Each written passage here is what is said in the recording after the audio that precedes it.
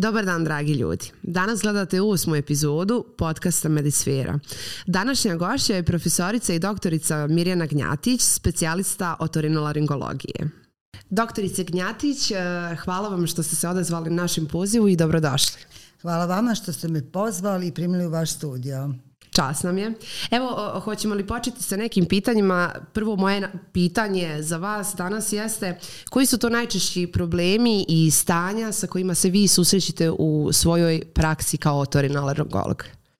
Pa prije svega ja radim već duži niz godina kao profesor i svako svoje predavanje u oktobru započnem tako što kažem studentima otorinolaringologija, odnosno bolesti uha, grla i nosa nisu tu da bi se mi pravili važni, rekli otorinolaringologija i da bi djeca vježbala kod logopeda taj izraz i na taj način usavršavali svoj govor.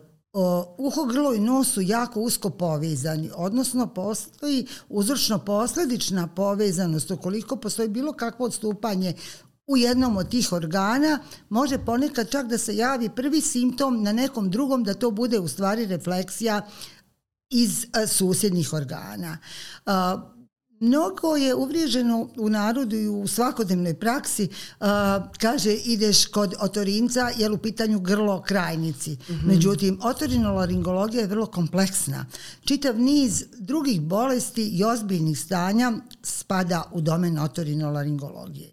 Međutim, na našu sreću, u svakodnevnoj praksi, posle toliko dugo godina rada i kao klinički ljekar, a i rada sa dječjom populacijom, rada u ambulantama, ipak je najčešća patologija, odnosno najčešći broj bolesti s kojima se susrećemo su neke bolesti koje idu kao prehlade, curenje nosa, ponekad praćene sa kašljem. Sva ta simptomatologija je također različita u odnosu na to koje je doba godine. Evo sad, jesen je doba kada se kreće u školu, kada se kreće na fakultet, kada vremenske prilike diktiraju veći broj sati i duži boravak u zatvorenim prostorijama. Šta to znači? To je već jedna predispozicija za nastanak kapljičnih infekcija. Otorinolaringologija se bavi sa čulima. Znači, ono što nas upravo i čini različitim od svih drugih živih bića, to je naša čula, znači čulo sluha, čulo ukusa, čulo mirisa. Pa sigurno smo svi mi iskusili jednog dana kada nam je nos zapušen od neke najbanalnije prehlade, koliko smo nervozni, koliko to kvari naš kvalitet života, nismo koncentrisani na posao, ne možemo da spavamo, budemo iscrpljeni. Ne samo to, nego je danas jako važno i popularno poznati mirisi, da uživamo ne samo u tim estetskim momentima, nego i da uživamo i u hrani. Onog momenta kada nam je nos zapušen, veliki broj naših gustatovnih, odnosno čulnih ćelija koji se nalaze u usnoj duplji, također bude isključeno, mi ne osjećamo nekad ni ukus hrane. Da ne kažem čulo sluha koliko je važno, koliko su osobe koje imaju problema sa sluhom hendikepirane.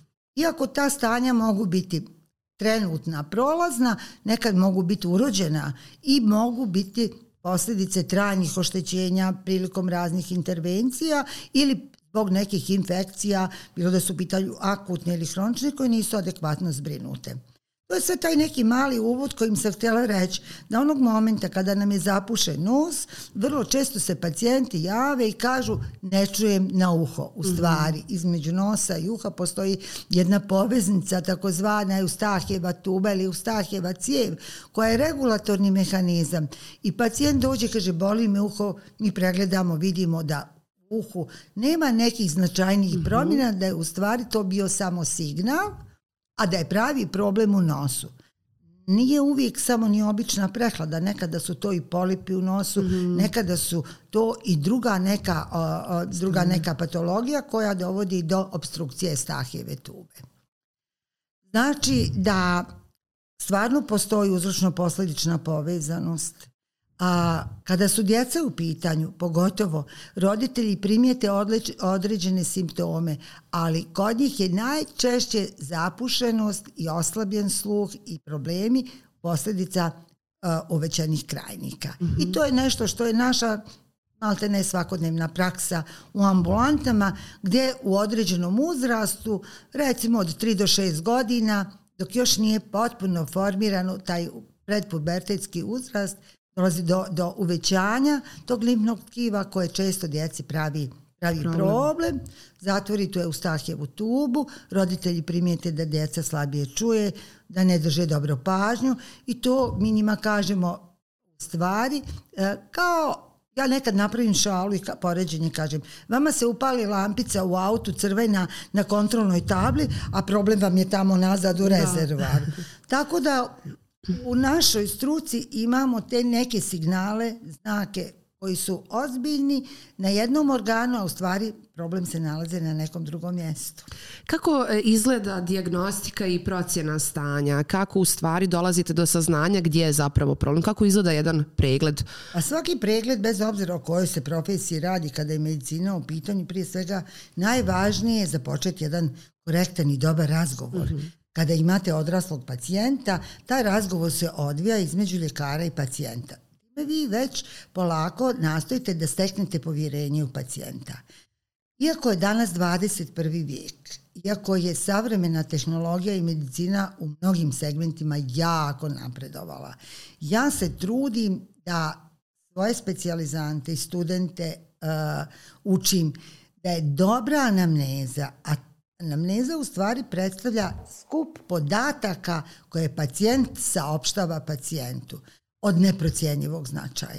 Znači, pored magnetne rezonanse, skenera, radiološke dijagnostike, laboratorije, pacijent još uvijek, bez obzira na svoje obrazovanje, bez obzira na svoju struku, najbolje zna šta je to, koji je to njegov problem koji ga je doveo na pregled. A ljekar je taj koji treba da zna, da vodi taj razgovor i da zna koja će pitanja da postavi, jer zna kako da taj mozaik sklopi od tih svih podataka koje navede pacijent, da može da sklopi tu kliničku sliku koja mu odgovara. Znači, bez obzira na sve, ponovo ponavljam, danas je veoma užurban način života. Pod velikim pritiskom. Morate da unesete u informacioni sistem, morate da obilježite kvačicama usluge, morate da vodite računa o satnici nad 15-20 minuta. Sve vas to u određenim momentima tjera da držite jedan tempo koji vam nekad možda i ne dozvoljava da obavite taj razgovor onako i ne dozvoljava pacijentu da vam kaže sve svoje tegobe koje ima. Jer nije ni svaki pacijent spreman u kratkom vremenu da ostvari tako dobar kontakt, da stekne veliko povjerenje u ljekara.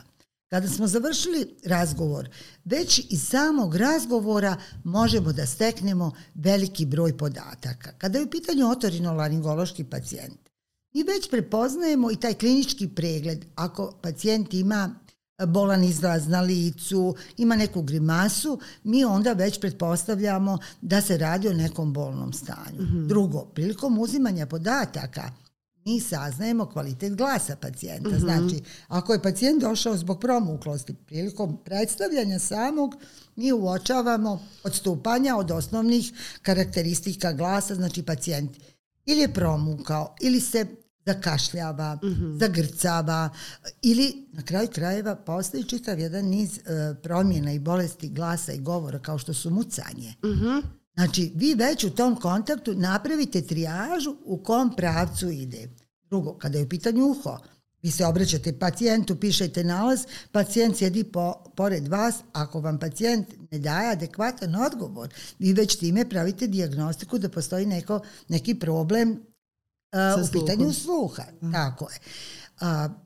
Drugo, nakon puno godina iskustva, već kada veliki broj kolega, kada već pacijent uđe, imamo određen broj bolesti kao što su peritonzilarni aptesi. Znači, mi u velikom broju slučajeva liječimo upale ždrijela, upale krajnika, ukoliko se neadekvatno liječi neodgovarajućom terapijom i ako ta terapija nije dovoljno duga, zna se kod određenog broja pacijenata komplikovati i da se razvije jedna vrsta otoka iza samog krajnika koja pravi strašan problem pacijentu. Mi pacijente sa tom vrstom bolesti kao što je taj peritonzilni apces prepoznajemo odmah sa vrata kada progovori, on ima jedan prizvuk karakterističan, kažemo kao da ima vruć krompir u ustima. Znači, taj glas je sasvim drugačiji i ti pacijenti drže poluotvorena usta, ne mogu da progutaju sopstvenu pljuvačku. Znači, postoji čitav niz indirektnih pokazatelja na osnovu kojih mi možemo procijeniti. Vrlo često, kada imate dovoljno vremena, imate dovoljno znanja i iskustva, nije uvijek neophodna skupa i jako neracionalna dijagnostika. Nekad vam je dovoljno za neke bolesti minimum jedno dobro radno mjesto otorinolaringologa, ali koje su to specifičnosti? Naši organi su svi smješteni u šupljinama, znači usna duplja, morate imati indirektno svjetlo da bi mogli sve te detalje dobro pregledati i kvalitetno i sve organe koje se nalaze u usnoj duplji, kao što je jezik, kao što je sluznica, kao što je podusta, na kraju krajeva krajnici i samo ždrijelo. Zatim, uho, jedno i drugo da bi pregledali, također morate imati indirektno svjetlo. Znači, nama je dovoljno jedno dobro radno mjesto, ali je neophodno da imamo dobar izvor svjetla s kojim možemo da indirektno osvijetlimo svaki taj organ koji pregledamo. I to su neke male specifičnosti koje se odnose na pregled otorinolaringološki. Kad smo završili znači sa uzimanjem iscrpnih, detaljnih, dobro vođenog razgovora i tih podataka anamnestički i napravili osnovni otorinolaringološki pregled, u najvećem broju i najčešće broju običnih jednostavnijih oboljenja, mi smo već odradili veliki dio dijagnostike. Međutim, postoje stanja i bolesti koje zahtijevaju takozvanu dodatnu, proširenu dijagnostiku. To su najčešće mikrobiološki brisevi ukoliko su u pitanju neke infekcije upale, znači ako curi nos, ako je taj sekret iz nosa prebojen, žučkast, zelen, ako ima zadah iz usne duplje, ako je jezik obložen, to su najčešće brisevi na bakterije i na gljevice. A već sam na početku spomenula ovaj jesenji period, on je više vrijeme kada su pacijenti skloni, pogotovo djeca, boravak u kolektivima respiratornim infekcijama. Međutim, period koji je iza nas, ljetno doba, je bilo vrijeme kada smo mi imali otorinolaringološke ambulante prepunjene pacijenata, djece i odrasli sa upalama spoljašnjeg slušnog hodnika, odnosno upalama spoljašnjeg uha. Zašto? Zato što su visoke temperature i kupanje u barama, rijekama, jezerima pogodovale nastanku takozvane upale spoljašnjeg kanala, takozvane otitis externa. I to je recimo nešto što je jako karakteristično za ljetno doba, za razliku u odnosu na jesen i zimu kada su te kapljične respiratorne infekcije puno češće. A kažete nam, možemo li napraviti neku razliku, neku podjelu kod akutnih i hroničnih stanja, odnosno oboljenja uha, grla i nosa? Kako možemo tu podjelu napraviti? Kako prepoznati da li nešto akutno ili hronično? Pa, sve ono što akutna stanja su puno češća i očekuje se da kada se pacijent blagovremeno javi, bilo da se javi u ambulante porodične medicine, kada ne uspiju da ostvare dobar oporavak sa tom terapijom, onda upućuju pacijente otorinolaringologu. Najveći broj akutnih stanja se odnosi na infekcije. Danas je taj spektar antibiotika širokog spektra veoma dostupan, pa možda čak i malo više u upotrebi nego što bi možda bilo neophodno. Ponekad je prosto najkomfornije i za ljekara i za pacijenta da se tako jedno inflamatorno, odnosno upalno stanje pokrije antibiotikom. nekad nemate mogućnost da pravite brzu kontrolu. I to je u svakom slučaju dobro, jer kada je dobro izdijagностikovan, adekvatna terapija antibiotikom u dovoljno dugo dana uglavnom sanira akutna upalna stanja. Kada je u pitanju nos, to su najčešće kod djece streptokokne i stafilokokne infekcije koju djeca vuku iz vrtića i to se provodi kao subakutna. Znači, nije još uvijek prešlo u hronično.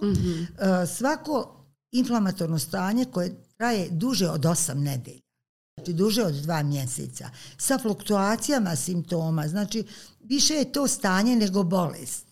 Znači, kad imamo akutno stanje, to je bolest. Bolest sa svojim početkom, kulminacijom i završetkom. A hronične bolesti su više stanja koje imaju periode egzacerbacije, odnosno periode pogoršanja, kada se klinička slika određene bolesti manifestuje sa svim svojim simptomima, zatim periode kada se simptomi umire i poslije se ponovo isprovocirano nekim oslabljenim imunitetom, slabijim snom, iscrpljenosti, nekom vrstom stresa. Danas su vam i mala djeca pod stresom. Njima je stres, odlazak u vrtić, taj pritisak koji trpe u grupi. Razdvajanje od roditelja. To je taj prvi kontakt napuštanja te sigurnosti porodičnog doma, djeci stvara stres. I nije rijetko da djeca u kolektivima imaju vrlo često i ta subakutna stanja. To su još uvijek mladi organizmi da bi mogli proglasiti hroničnim stanjima. Hronični sinuzitis, znači hronična upala sinusa, hronična upala uha, više odgovara odrasloj dobi, kod djece uglavnom, naravno, koja nemaju komorbiditete, koja nemaju neka otežavajuća prateća oboljenja kao što su djeca sa hemofilijom ili sa dijabetesom ili djeca sa hroničnim nekim nefrotskim bubrežnim bolestima, gdje vi već imate u osnovi jednu bolest gdje imunni sistem stalno, kontinuirano i permanentno angažovan da tu bolest drži pod kontrolom. To su vam djeca već iz rizične grupe koja su vam sklonija recidivirajućim stanjima i bolestima. A kada su hronične bolesti u pitanju, pa tu uvijek postoji određena isto vrsta predispozicije kod odraslih. Šta su kada su, na primjer, u pitanju ta rinološka problematika, odnosno problematika nosa i sinusa? U podlozi su vam najčešće alergijska stanja. Znači, ili strukturalne promjene koje se odnose na neke deformacije nosne piramide i nosne pregrade. I to su te dve odrednice koje pacijenta koji boluje ili od alergijske konstitucije, pa ima alergijski rinitis, koji je jedno stanje koje može biti sezonsko ili perenijalno, odnosno cjelogodišnje, predisponira, to je jedinstvena sluznica i nosa i sinusa. Da će jednog momenta taj hronični rinitis biti i hronični sinuzitis. Pa mi to i nazivamo hronični rinosinuzitis, jer je u stvari sinusi su nastavak nosa. Nos ima svoje šupljine, ali preko tih svojih otvora ta sluznica sinusa je iste strukture i automatski je za očekivati da će se razviti i hronična bolest. Kada je u pitanju hronične bolesti uha, također postoje predispozicije koje se odnose vrlo često i pacijenti koji imaju strukturalne probleme sa nosom. Znači, imaju razne devijacije, bilo da su urođene ili stečene ili da su nastale prilikom nekog saobraćajnog udesa, pada i nisu na vrijeme korigovane, ometaju dobru aerizaciju, dobar dotok vazduha iz nosa u srednje uho. Samo srednje uho koje ima dovoljnu količinu vazduha je zdravo i može da održava se jedno uredno fiziološko stanje, da bude uredan sluh. Promjena u pritisku u srednjem uhu dovodi do uvlačenja bubne opne. Ako to tako dugo traje, onda se iz sluznice izlazi tečnost, pa ta tečnost jednog momenta postane bakterijska i može dovesti do nastanka perforacije, odnosno da se probuši bubna opna, jer je to u jednom stješnjenom prostoru koji je u kosti jednoj u glavi, jedino može preko bubne opne koja je elastična da se sadržaj eliminiše u slušni hodnik. Tako da opet dolazimo na to da je to jedno s drugim jako povezano. Jasne. Pacijenti koji imaju krivu nosnu pregledu ne moraju samo preko eustahijeve tube taj sekret, nego se slijeva postnazalno na zadnji zid ždrijela i pravi hroničnu infekciju grla, krajnika, pa nije rijetko i donjeg respiratornog trakta, praćeno sa upornim podražajnim kašljem. Kada, evo sad smo pričali o nekim akutnim i hroničnim oboljenjima uha, grla i nosa, ja bi sada posebnu pažnju obratimo na pacijente koji imaju problema sa sluhom. Dosta njih koristi slušne aparate jer se te neke bolesti, odnosno ta stanja ne mogu korigovati. Evo, imam u porodici neke slučajeve koji su nažalost ostali bez sluha uslijed buke velikih, dugogodišnjih jednostavno izlaganja buci. Jednostavno taj sluh je sad ne može da se popravi. Kako vi tretirate te pacijente? Šta im možete preporučiti? Na koji način mogu da održavaju bar taj sluh koji u tom trenutku imaju do kraja života? Da li se može na neki način možda poboljšati kvaliteta njihovog života? Vraćam se na početak da kažem da su čula ta koja nas čine različitim od svih drugih živih bića, a pogotovo naš subjektivni doživljaj. Čulo sluha je filogenetski jedno od starijih čula uz čulo njuha i pomoglo je za naš opstanak. Osim toga, čulo sluha je jako važno za razvoj govora, a govor i verbalna komunikacija je to ono što je posebno specifično za ljudski rod. Gubitak sluha etiološki, odnosno uzročno, je različit u dječjem i u odraslom uzrastu. Kada se radi dijagnostika, odnosno ispitivanje sluha, postoje subjektivne i objektivne metode i ta evaluacija, odnosno dijagnostika se unosi u određene tabele i šablone koje mi kasnije identifikujemo i tumačimo. Gubitak sluha može da bude konduktivni ili provodni u sistemu iz spoljašnje sredine kroz slušni hodnik, bubne opne, 3 slušne koščice do koštanog dijela gdje se nalazi senzorni dio. Tu prelazi taj konduktivni u senzorni ili perceptivni dio. Oštećenja sluha mogu biti urođena i nije rijedak slučaj da su veoma nasljedna. Postoje čitave porodice koje imaju gluhonjemost. Znači, rode se djeca gluva i kasnije ne razviju govor i to vrlo često uzimamo te anamnestičke podatke kada razgovaramo sa pacijentima. Međutim, danas je tehnologija toliko napredovala. Drugo, ono što je uvedeno u Republici Srpskoj, to je neonatalni screening. U roku 72 sata u porodilištima svim u Republici Srpskoj je obavezno snimanje sluha kod beba. I na taj način se odmah pravi trijaža djece koja su kongenitalno, odnosno urođeno, ili da nije intrapartalno u toku samog poroda došlo do nekog oštećenja. I ukoliko djeca ne prođu taj neonatalni screening na prvom pregledu, naručuju se za mjesec dana i to se ponavlja. Znači, beba može biti nekad malo ranije rođena, da je prosto bilo prerano i ukoliko to sve bude u redu, onda se dijete normalno razvija se govor i djeca idu svojim putem. Određena grupa djece ne prođe vrlo često ni taj drugi test.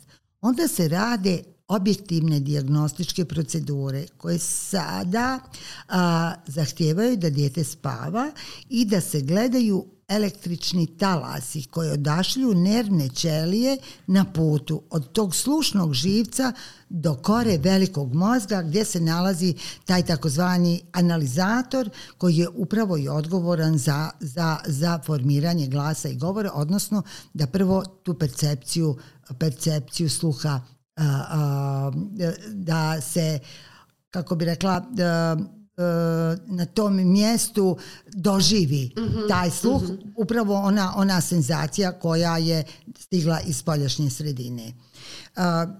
Različite su dijagnostičke procedure kod djece, različite kod odraslih. Postoje i jednostavnije procedure gdje se zvučnom viljuškom ispituje ili sa šapatom, ali ono što je najčešće uvriježeno to su audiološki kabineti gdje se radi audiološko testiranje, puštaju se tonovi određene visine kroz uho i kroz kost i bilježe na tonalnom audiogramu. To je takozvana tonalna liminarna audiometrija i to je okvirna metoda.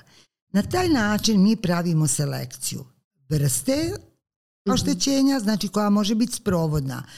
Može biti banalan razlog, obični cerumen u spoljašnjem slušnom hodniku ili neka upala, kao što sam spomenula, u ljetnom periodu, i to je prolaznog karaktera. Mogu biti neka ozbiljnija stanja i oštećenja koja zahtijevaju ozbiljniji pristup.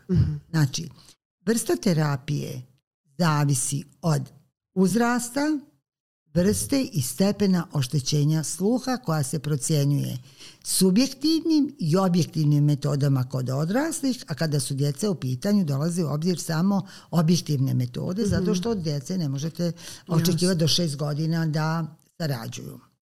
Kada smo napravili kvalitetnu dijagnostiku i shvatili na kom nivou slušnog puta, znači od spoljašnje sredine, od izvora zvuka pa do kore velikog mozga se nalazi problem ili oštećenje, shodno tome planiramo terapiju. Nisu sada, pogotovo u bogatim zemljama, uvijek i samo slušni aparati rješenje. Postoji sad čitav niz procedura, to su takozvani kohlearni implanti i druge vrste elektronskih uređaja koji se ugrađuju u kost, koji imaju pojačivače, koji imaju mikrofone i pacijent ima ugrađen u kohliji elektrodu koja imitira zdrav slušni živac. Međutim, to je vrlo kompleksno, skupo i nisu u mogućnosti nije pristupačno svima. Pa nije pristupačno. Mi smo se izborili za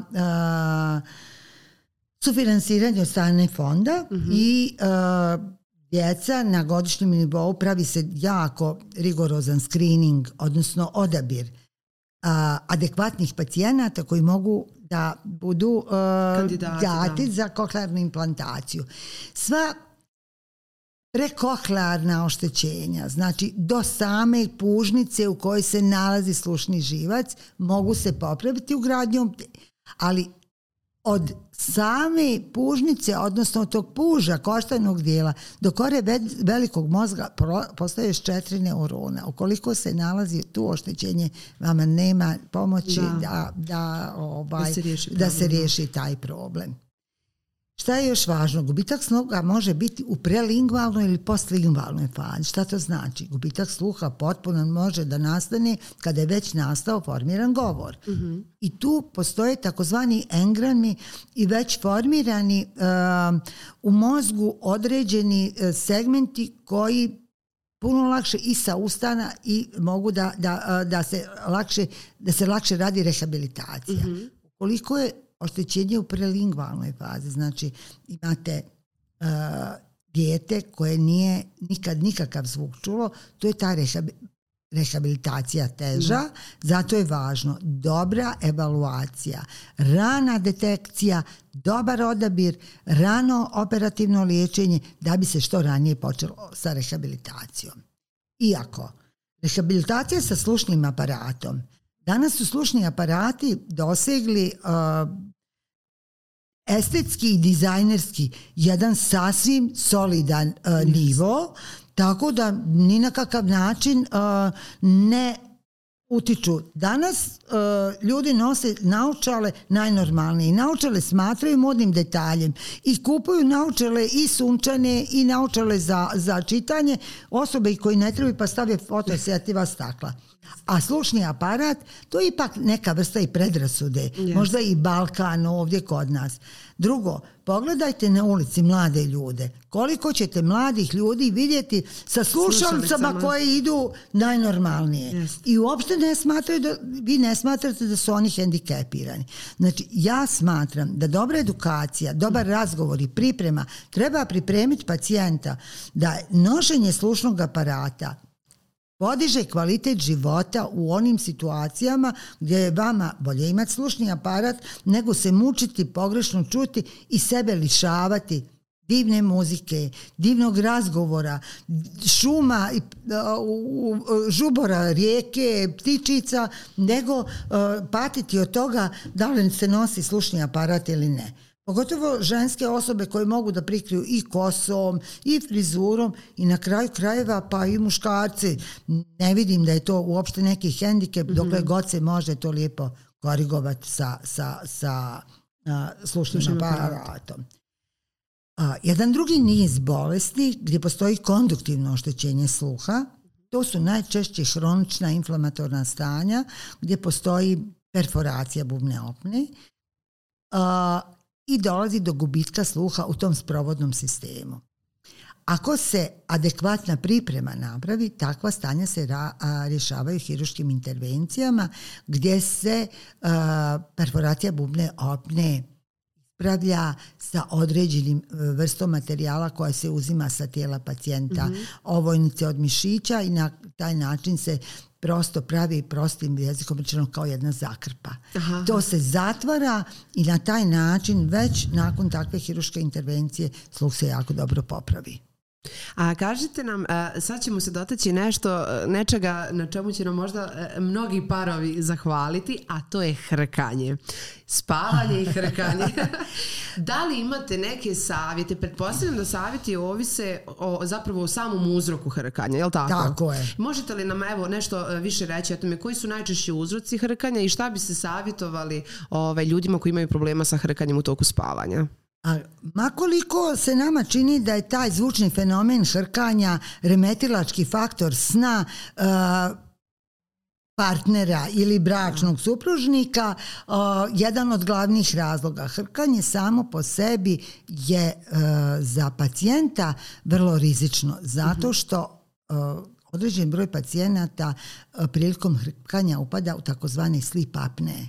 Prekide disanja koji mogu da prave velika oštećenja i na srcu i prilikom dotoka krvi u mozak. Tako da postoje načini kako se to rješava, prati magnetofonsko snimanje, CPAP aparati koji ne dozvoljavaju da se razvija taj fenomen. Znači, to je jedan zvučni fenomen koji ima jednu frekvenciju koja je iritativna i koja pacijentu ne dozvoljava da ima kvalitetan san. Pacijenti se ponekad žale da njih sopstveno hrkanje probudi i pravi im problem. Za hrkanje postoje organski uzroci i oni se evidentiraju. U formiranju glasa učestvuju 3 sistema. Aktivator, generator i rezonator. Znači, krene vazduh iz donjih disajnih puteva, glasnice proizvode, ali pravi kvalitet glasa i svih onih zvučnih fenomena se ozvuči u tom rezonantnom prostoru, a to vam je usna šupljina. Kakav će glas izaći? Zavisi od veličine, širine usne duplje, od svih struktura koje se nalaze. Različit zvuk daje gitara, različit zvuk daje mandolina i one male tamburice, zato što je zvučni prostor i zategnutost žica drugačija, a i zvučni prostor, taj rezonantni, je potpuno drugačiji. Znači, zavisi od svih struktura koji se nalaze u usnoj duplji. Prije svega, jako duga resica, mekano mišićni organ koji razdvaja desnu i lijevu polovinu grla i učestvuju u formiranju lukova u kojima su smješteni krajnici. Njen položaj i dužina kažemo ta izdužena, elongirana uvola koja prilikom horizontalnog položaja balotira. Kako ulazi i izlazi vazduh, ona tako vibrira i stvara u tom rezonantnom prostoru taj jedan zvuk. Drugo, devijacija nosne pregrade je jedan od velikih razloga koji dovode zato što prilikom prolaska vazduha kroz nos, ukoliko ta nosna pregrada nije potpuno ravna, dolazi do nastanka turbulentnih struja vazduha koje se odbijaju od susjedne strukture, a to su nosne školjke.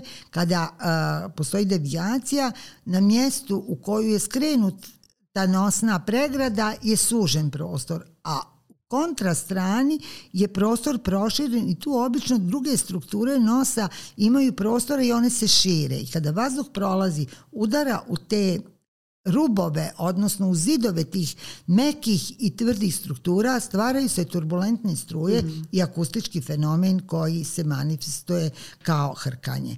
Hrkanje treba hirurški rješavati.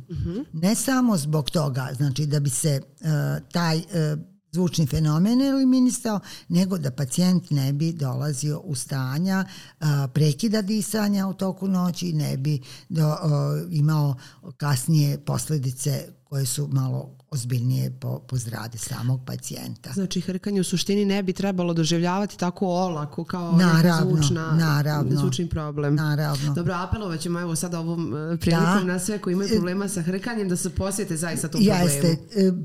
Prije svega snimati magnetofon da se čuje, da se vidi da li postoji takozvana ta sleep apnea i to ima kategorizacija, koliko sekundi prekida disanja, kategoriše se u nekoliko stepena i nije svako hrkanje koje je prolazno kada je čovjek umoran, obično kažu muškarci poslije burno provedene večeri, kada je taj neki, sve je to ipak pod kontrolom našeg autonomnog nervnog sistema.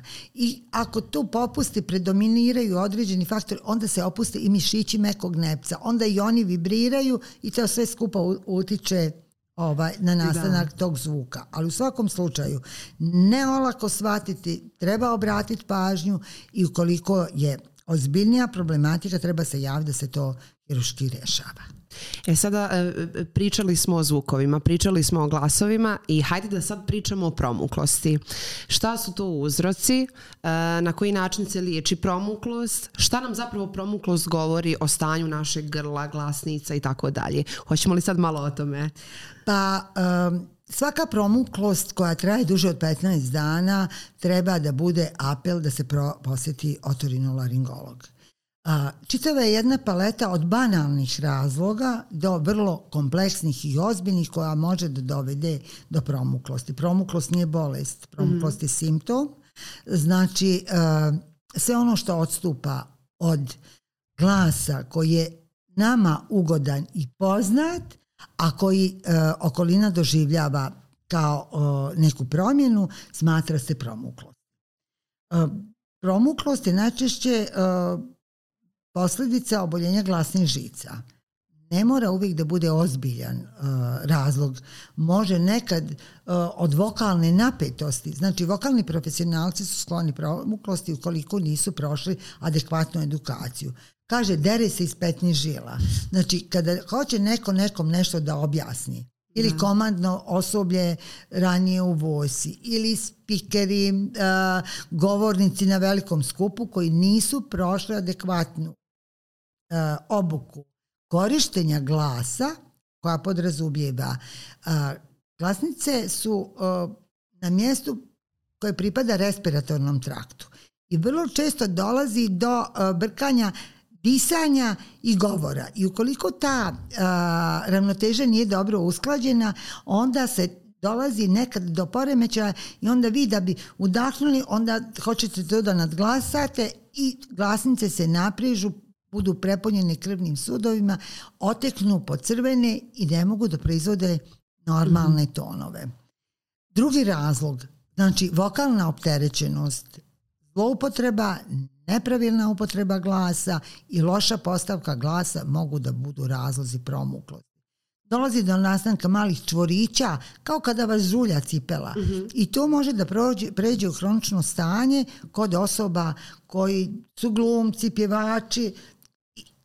I onda je to vrlo ozbiljan problem, jer je to njima radni organ. Da, i remete im njihovu profesiju i onda, mada je bolest bezazlena, u takvim slučajevima je vrlo važna i mora se korigovati i adekvatno rješavati. Obične prehlade nosa, grla, koje su praćene hipersekrecijom, znači sekretom koji se slijeva, koji se ne može eliminisati, iskašljati, izduvati nos, dijelom se uvijek jedna količina sekreta slijeva na glasne žice i one se tu, sekret zadržava, suši se i dovoljno je par kapljica sekreta da se namjesti ili sasuši između slobodnog ruba glasnica, da glas dobije sasvim jednu drugu nijansu, drugu boju, drugu visinu i sve druge osnovne karakteristike glasa. Treći razlog, naše psihičko stanje. Nije bio rijedak slučaj da vi razgovarate sa nekom prijateljicom ili nekog koga dobro poznajete, kad vam se javi na telefonu, vi kažete, a što si tužan, što si neraspoložen. Znači, glas je obojen jednom emotivnom komponentom. Zatim, vrlo sklon hormonskom utjecaju. Kod žena u različitom doba ciklusa glas može da postane bašunast ili da postane suv, promukao. Posle toga ozbiljne infekcije, kao što su laringitisi kod djece, laringitisi kod odraslih. Kod odraslih su puno češći hronični laringitisi, jer su to osobe koje su konzumenti gaziranih napitaka, konzumenti prije svega nikotina, alkoholnih pića i nepravilne ishrane sve češće. To je takozvani laringofaringalni refluks. Kada se sadržaj iz želuca, ne samo želudačna kiselina, nego kompletan sadržaj iz želuca u jednom momentu nađe na nivou glasnica.